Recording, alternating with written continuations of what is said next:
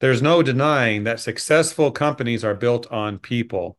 You can buy the most expensive equipment. You can spend more than anyone else on marketing campaigns. But at the end of the day, it's all about your employees, your team that make it work or not work. What's the ultimate solution to building a strong team? Well, that's the million-dollar question, isn't it? And to answer it, I'm pleased to welcome Chuck Violence. Chuck, good to have you. Jeff, it's great to be here. Thanks so much for inviting me. Absolutely. We are here in part, and we're going to set this up as a series of interviews with Chuck because, Chuck, you wrote a book called Forging Dynasty Businesses I did. Teams. And I have to ask, is that you, Chuck, in that picture? That is not me in that picture, Jeff. And I also want to be very clear here. I wrote that book with a lot of assistance from several of the folks here at Viola Management. They were huge in helping me write that. Well, we're going to talk about teams, right? And so there's our first little bit of acknowledgement. It takes a Exactly right. team to make it work. Well, you would agree with that, I think. 100%. And I do want to get into our topic today and talk about chapter one and maybe a little bit of information to set up the content. But let's start with this. What was your inspiration and your motivation for this book? Let's start with that. Yeah, the motivation really came from an article I read several years ago. I think it was 2018, yeah, from Harvard Business Review. And they talked about large organizations, Google, GM, and GE, who were competing better because they were able to attract great people to their organizations because of what they were doing as far as offsourcing or outsourcing some of the mundane stuff. And when I was reading it, I'm thinking, it applies to multinational corporations, it applies to small business. And so if you remember back then, it was very difficult. I mean, the employment market was very, very tight. And then we have COVID, which makes it even tighter. And so it became, we were looking at it as a competitive strategy for our clients. How can we attract better people to compete better? Good information and good inspiration. I'm looking at it now. That first chapter you have in this is a good one, making room for high performing team members. Mhm. Obviously, we want what you call in the book, what, A players, A players. capital A players. Can you Yeah. run us through what an evaluation process and subsequent next steps look like to get the team you want and need to have? I think that there's two different avenues that you go with, Jeff. First of all, you have people on board that may not be A players, and they may have been A players at one point in time, but as your business grew, it outgrew their skill set. It might have outgrown their drive or their interest in driving the business forward. So you've got to make those choices internally.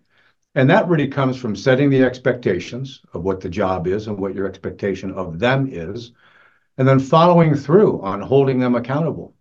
But that's really where the rub comes in, because with many small business owners, it's very difficult. Many are conflict avoiders. So the idea of holding people accountable becomes very tough, especially when those people that they're holding accountable are family members or good friends or people that they might have had for a very long time who were good contributors at the beginning, but now perhaps again the business has outgrown their skill set. And so we're forced with tough decisions. And if we can't train them to perform at the level that we need, and then we're going to have to decide, okay, can we find a place within the organization that maybe they would fit better? Or we may be forced with the decision of letting them fulfill their career with another employer. All tough choices. The second component of that, though, is finding the right people to bring in and populate our company. And so that usually involves a hiring process that is much more involved than many small business owners are accustomed to. And most of us aren't skilled at hiring people, at identifying the level of talent or the caliber of people that we really need. We pick the ones that we're comfortable with, and frequently that's not who we need if we're serious about growing a successful business. Those tough decisions, that's part of being in business, I suppose. So you gotta It gotta is. do it. It is. In that chapter, first chapter, you talk about transactional employees, and I think we understand what that is. But can you get into that? What are they? How do you identify them? What impact do they have? Transactional employees, again, there's sort of two different varieties. I mean, a lot of different varieties, but two that we see most often. One are the people who just put in their time, they do what's asked of them, but really not a whole lot more. They're not interested in contributing to the growth of the company, just fulfilling what they need to do to stay employed. The second group of transactional employees, though, have to do with people who are driven by their own needs. So they might be on a commission basis, and that's how they drive their compensation. And so they'll do whatever they need to do to drive their compensation or drive their needs ahead of the company's needs. But they're not good with playing with the team. They want to make sure that they get all the good accounts or that they're doing the things, they're getting the preferential treatment. Again, you can go back to family members, good friends, people that have been with you a long time.